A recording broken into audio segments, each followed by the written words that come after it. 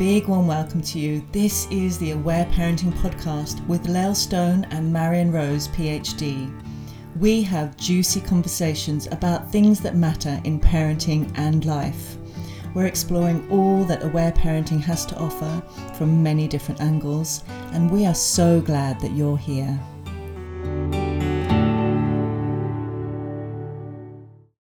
Hello and welcome to our podcast on repression mechanisms. This is Marion Rose. And Aletha Solter.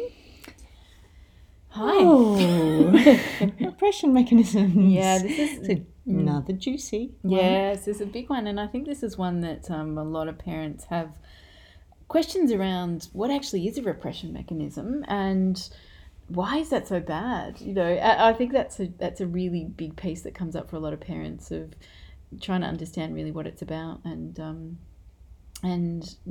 yeah, how to work with that. Yes. Yeah.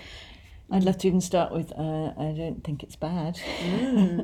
I think that what I really value is actually understanding them and being aware of them. And then we're going to even talk about some places where we can actually find great value in repression mechanisms.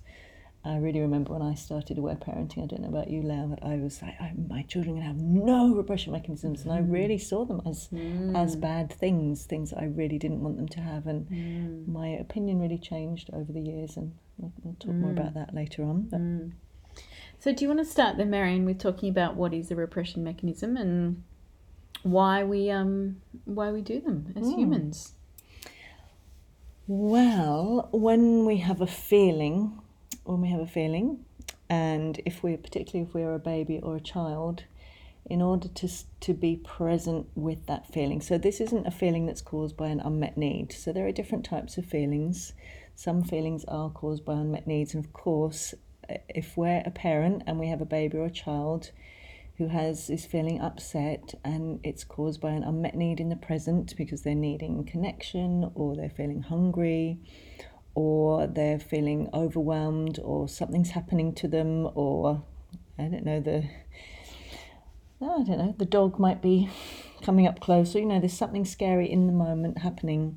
Of course, the most helpful response there is to meet that need so that the feelings will then go away. So feelings do signal, they're one of the amazing things about our bodies, that our bodies will signal an unmet need by a feeling. So that's one great thing. But a lot of feelings are not caused by unmet needs in the moment. And so that's a very, very different thing. And what often in our culture, we tend to see that every feeling from a baby or a child is indicating an unmet need. So we tend to think that means we need to do something right now to stop those feelings. The thing is, if those feelings are actually real feelings, babies and children have real feelings just like us. They feel frustrated, upset, disappointed, scared, sad, confused, all kinds of feelings that actually are real feelings that they would like to express, would like to feel and express. They need a couple of things. They need us to be able to be present in our bodies and to be able to be with them whilst they feel those feelings. So that's number one. The second thing is if we're not comfortable with those, or if we don't understand those feelings that they're feeling and we think they're indicating an unmet need and we try to do everything we can to distract them, what we're actually doing there is we're taking their attention away from those feelings. Those feelings are still there. So we're really simply distracting them away from those sensations in their body, those feelings. And although that can seem like the most wonderful thing, because of course we want our children to be happy and contented and so on, what that does is it means that they can tend to, in certain ways, start to disconnect from themselves when they feel those feelings. So they will start to do what we do to them. That's what they need to do. They need to learn how to be with feelings based on how we are with them. So they will tend to they will tend to respond to their feelings, how we respond to their feelings. And that can tend to mean, and I don't know about you and whether you notice that in your life, but there may be some feelings that you find really hard to stay present in your body with. They may be that rage or anger are feelings that you feel really uncomfortable with. You don't know how to be with them, or maybe sadness, and that's often because we haven't had, as growing up as children, adults who could be present with us when we felt those feelings. So they would distract us or perhaps leave us alone. So we never learn how to actually be present with the feelings in our bodies. And what happens then is we need to learn to use various repression mechanisms to actually stop feeling the feelings that are there in our bodies. And that can lead to all kinds of things. So, I mean, this is a really massive topic. I'd love to hear where you'd like to go with that, Lau. Well, I think maybe talking about what repression mechanisms look like. So across the different ages. Yes. So look, for babies, what a repression mechanism can look like can be sucking their thumb. It could be, needing to put their whole hands in their mouth. It could be, wanting a dummy all the time, something to suck on, kind of, to stop them from crying or feeling. Yes. It can be just a really strong dependent on food or breastfeeding, so wanting to breastfeed all the time. Yes. A repression mechanism in babies can be needing to be rocked and jigged all the time, or kept moving as well. Yes. It also can be just a disassociation, like a complete checking out as well when a baby isn't getting their needs met. So just no eye contact, no connection, those kind of things. So, and that can be just a way of soothing or just disassociating, so they're not having to feel. And I mean, I'd really like to say with this too, all babies will have a repression mechanism at some point. We all have repression mechanisms as humans. Yes. Like there is not a gold standard of deal with everything in your life and so you never have to do anything. Yes. These are all parts of being human. Exactly. And I guess our invitation is to just observe, particularly if you've got babies, little kids, even yourself, what is it that you do when things feel really tricky or you have feelings, to just check yourself out a little bit. So for little babies, that's a natural state that they can move into if they're not having their feelings heard. I know with my second baby particularly, we had a really strong breastfeeding repression mechanism. So whenever she got upset, mainly because I didn't really know what else to do, I would just put a boob in her mouth and she just would feed and feed and feed and feed. She was the fattest, chubbiest baby. She was divine. And look, I really want to state, we love breastfeeding, and breastfeeding's amazing, and it's not about not breastfeeding. It was every time she got upset, I would feed her, even if she just had a big feed. And so what developed then was this strong association with, when I get upset, I need to eat something. So when I finally weaned her from breastfeeding around about 2 years of age or something, then when she started to get upset, she would go, treat, can I have a treat? Like she really wanted something sweet. And she developed this really strong association with needing sugar when she got upset. And she did that really for quite a few years, until I really learned about aware parenting, that every time she got upset, she was really insistent that she needed a treat.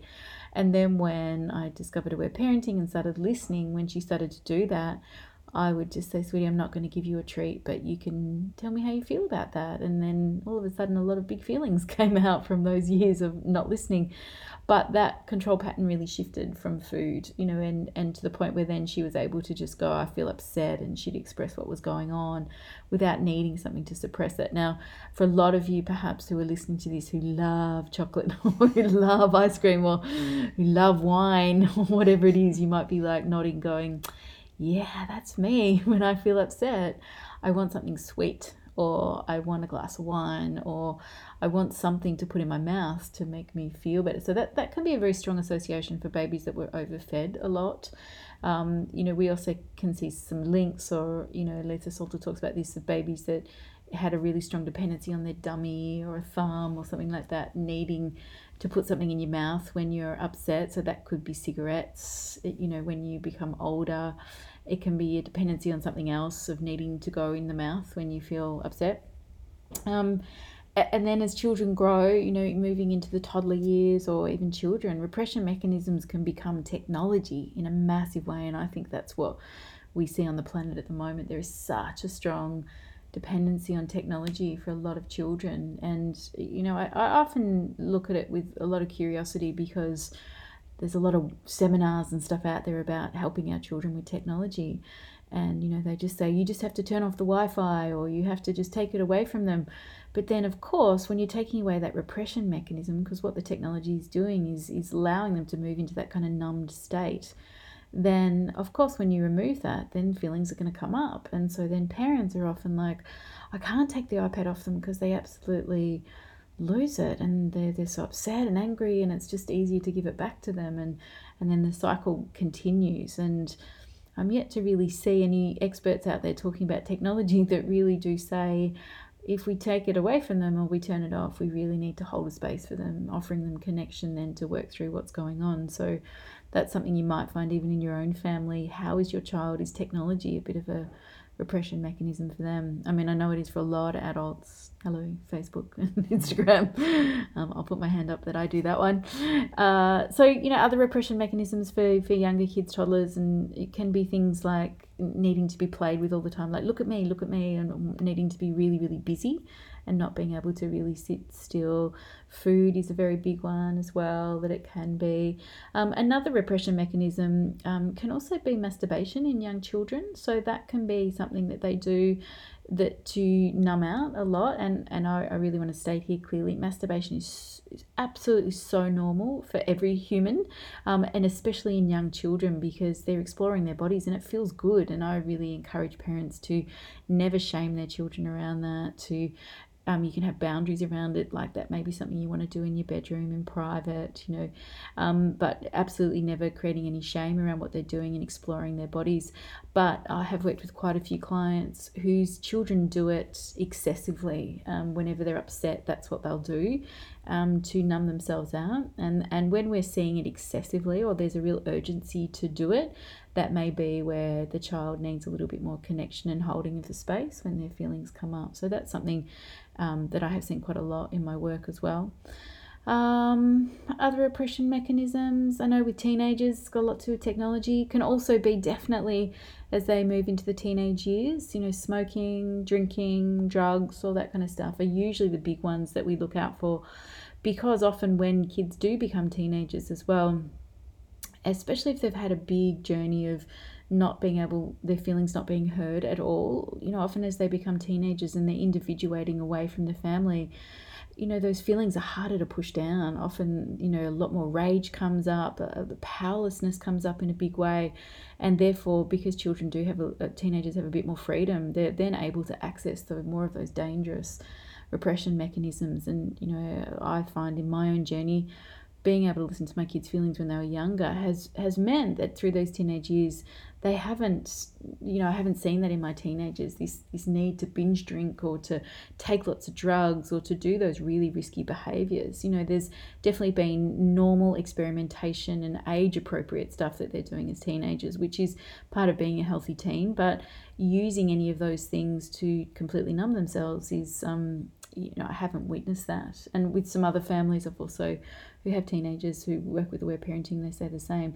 And that's really what Aletha Solter's book, Raising Drug-Free Kids, talks about a lot as well, particularly in those teenage years. So any other repression mechanisms that you can think of, Marion?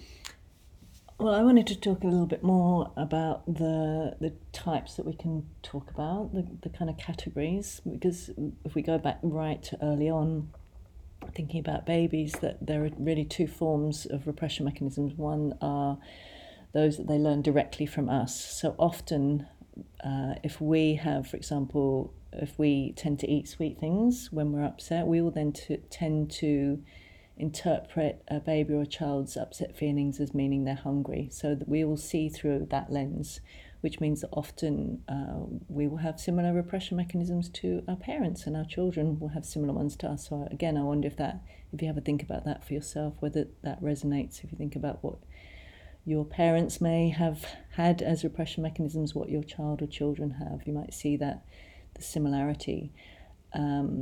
And the other one is ones that they actually just acquired themselves. So those would be more like the thumb sucking, for example. So those ones are more like when, it can be when we're really busy. I see this often with children who have older siblings, and maybe they're being driven a lot in the car and they have upset feelings. They'll often acquire thumb-sucking repression mechanisms. So these are ones that they find on their own when they're upset, and either we don't have the capacity to listen to those feelings or we don't understand that they have upset feelings. They will then turn to these themselves. So that can be a helpful thing as well to really look at, because again, this is what I love about aware parenting, is such an opportunity for not only helping our children stay more deeply present in their bodies with what they're feeling, but to help ourselves. I mean, in order to be able to do that, of course, we need to help ourselves be able to stay more present in our bodies when we're feeling upset.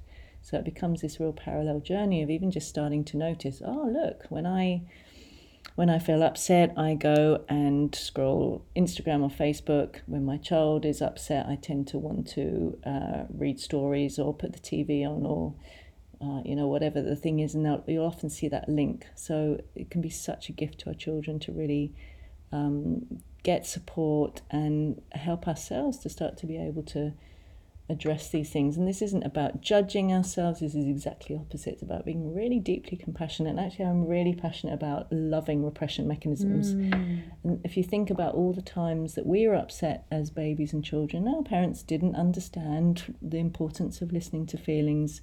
They would have absolutely saved us. And, particularly if you experienced anything like time out or shaming when you're upset, this often happens for men, particularly in older cultures, is if they were upset or they cried, they would have probably been shamed or punished. So a repression mechanism in so many cases would have actually been protective. It would have protected from punishment, shaming, rejection, all kinds of things. So they're actually wonderful mechanisms. And I think when we can really see that repression and then dissociation, which is more about taking attention away from the body completely, whereas repression is more about taking attention away to a different part of the body, the more deep respect we have for these amazing things. I really don't think we would have survived as a species without them. The more we can respect them and appreciate them, and actually, a lot of the work I do with adults is really about helping them shift from that thing of judging themselves if they're scrolling Facebook late at night or eating that, I don't know, the third bar of chocolate or whatever, is actually to really have compassion and thank those repression mechanisms for all the times that they helped us when there wasn't anyone there to listen. And I think that can change everything when we increasingly have that lens, and have that lens for our children as well. So we're not judging ourselves or our parenting, we're not judging our child, we're not judging the repression mechanisms. Paradoxically, that tends to start bringing the kind of connection and compassion that allows them to lift, because the repression mechanisms go, oh, okay, well, there's some presence here, there's some love here, I can actually release a little bit so that you can actually feel what's really going on in the body. I think that piece just then is so gold. Thank you. That little bit of what helps them is compassion. Yeah. What helps them is going, good day, you're here. Thank you so much. Thanks for being for here. all the times. Yeah, thanks for all the times you've looked after me. Thanks for all the times that you've kept me safe. Yes. Thanks for all the times you've protected me.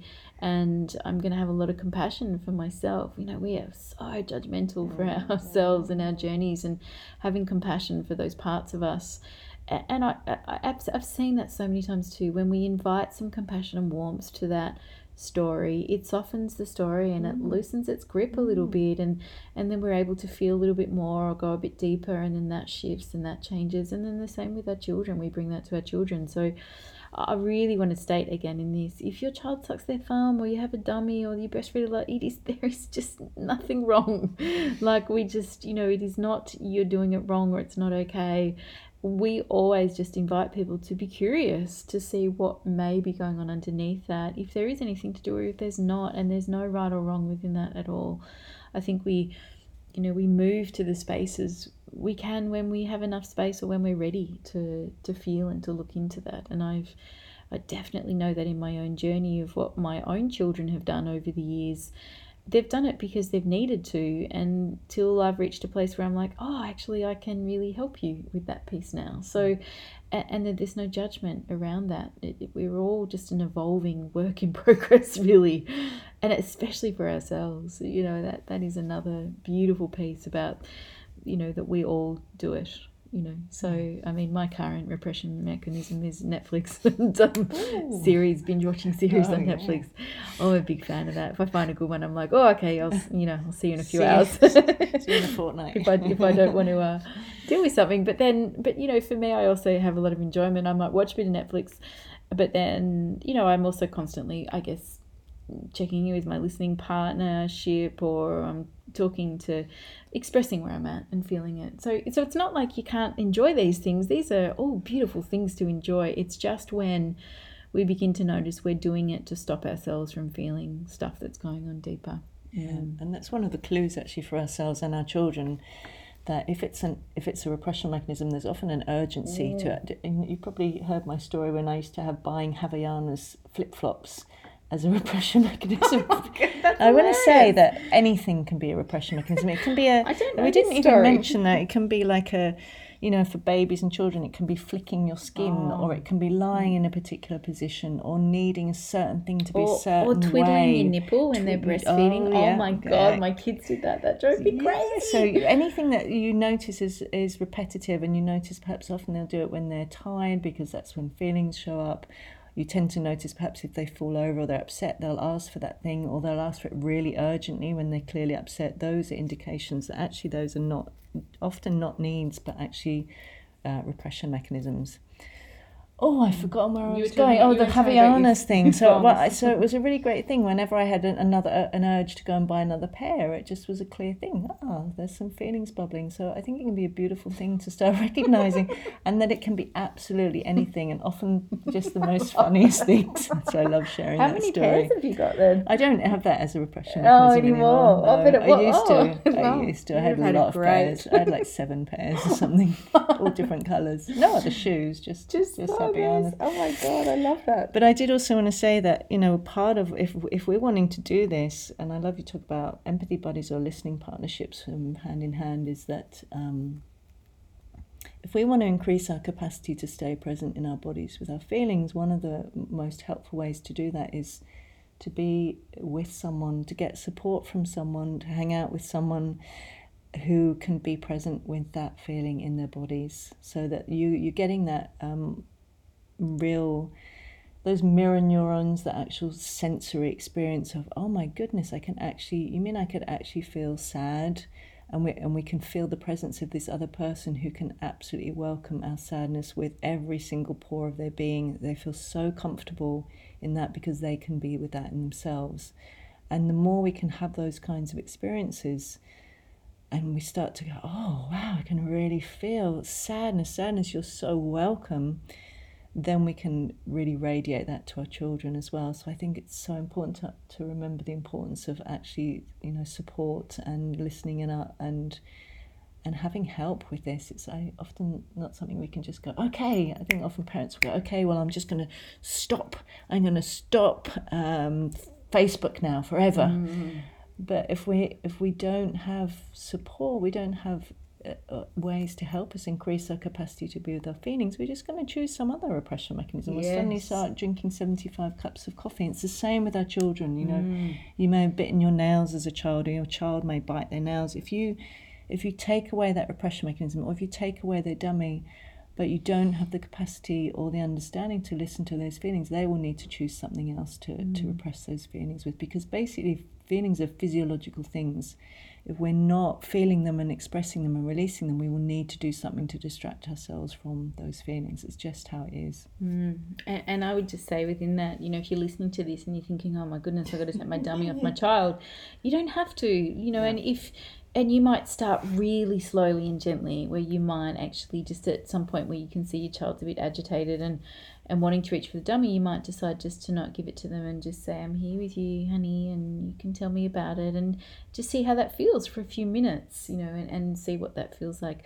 Again, this is, there is no urgency to take away these things, because they're beautiful things that we all develop as humans to keep ourselves safe, because that's ultimately what we're doing. We're just ultimately keeping ourselves safe and finding whatever ways we can to do it with. So, and coming back again to the beginning to just say, so much of the answer to work with these is compassion and love for ourselves, for the humanness of who we are, and for, I always just say to really acknowledge how clever we are to find ways to look after ourselves. Yes. I think about this in times in my life where I've had anxiety, or when I had post-traumatic stress disorder, or big times where there were big feelings going on and I wanted to do anything to numb them out. I including to the point where I was like, I don't want to live. This feels so painful or so big to do it, is to actually just move into a place of, oh, wow, actually, thank you for being here. You're here because you're telling me something.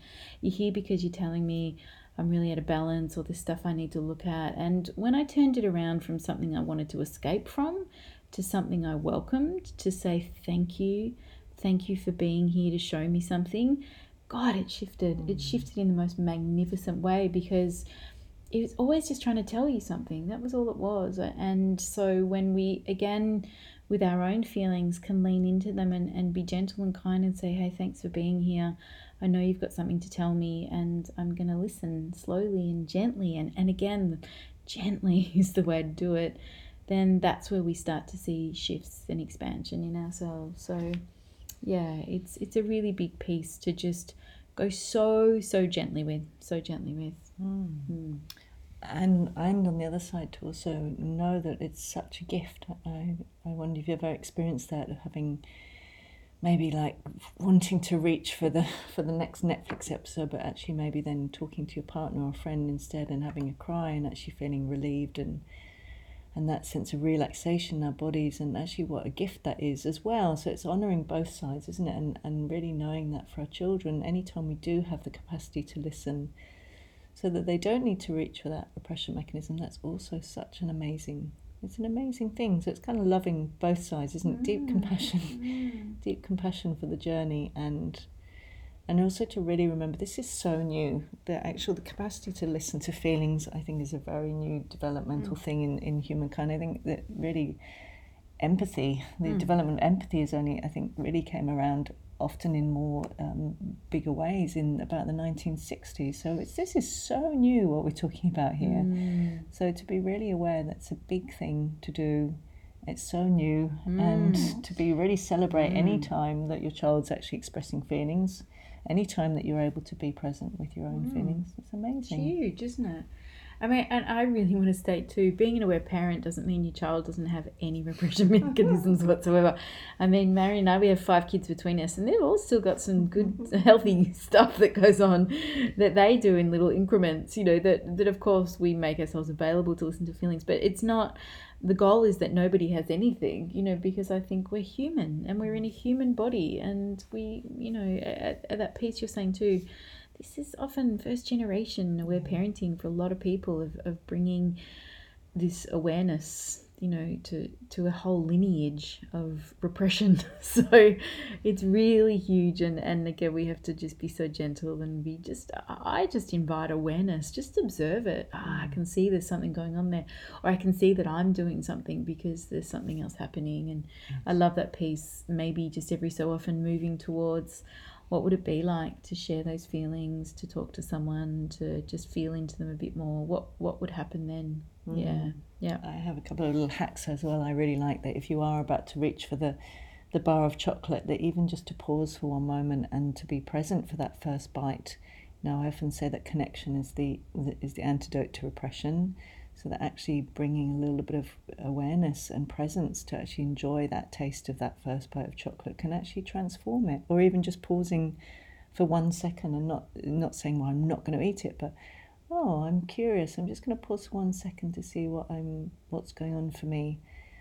And I found that with myself. I used to have one, it does occasionally come around. It's kind of like a bit of like scratching my face, and I notice if I'm driving, and I might suddenly notice myself starting to do it, and I'll often go, oh, okay, what's just happened? It often will be, someone just cut me off or something, and there's a bit of fear that's there, and I'll notice it and go, oh, I'm a bit scared, and then I won't need to do it. So sometimes it can be not as big as we think. Sometimes these things can be simply acknowledging, oh, I'm a little bit scared right now, or I'm a little bit lonely, or I'm a little bit confused. So sometimes it can be little things like that can make a big difference.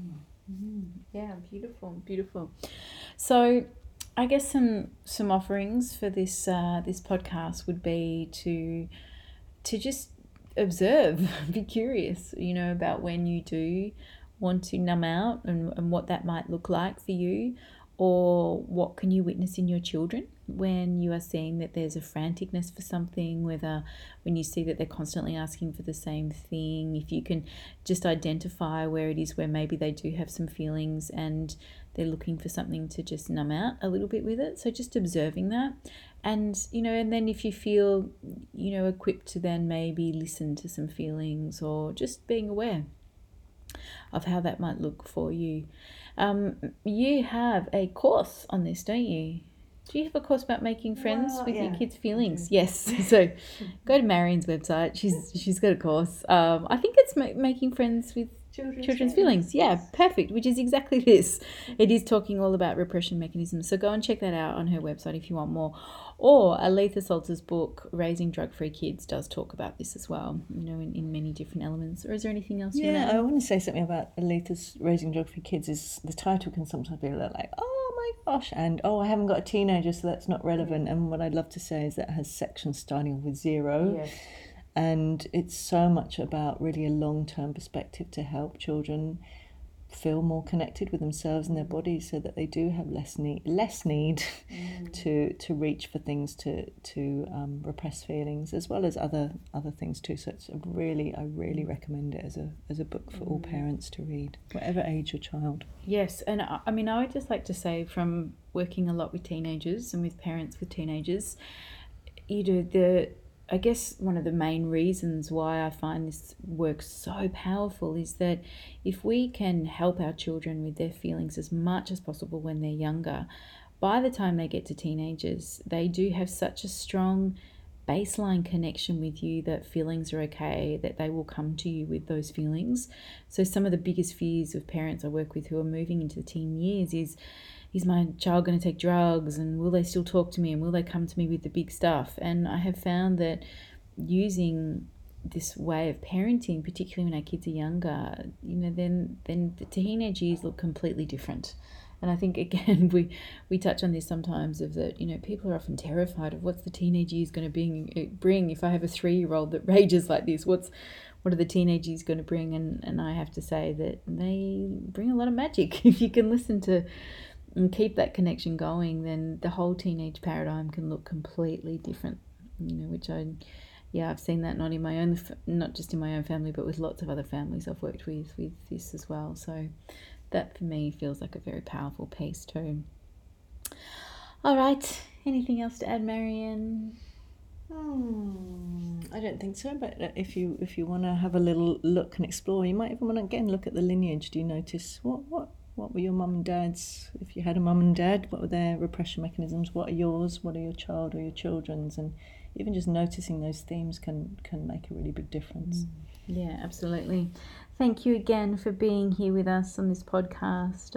We really value all the beautiful comments and messages we get about the podcast and what everybody's receiving from it. So thank you. We really, really value all that feedback. Yeah, thanks for being here. Lots of love.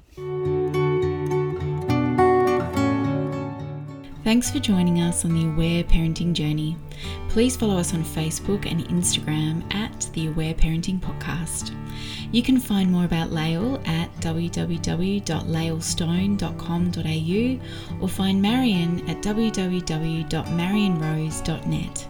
We wish you much compassion and grace on your parenting journey.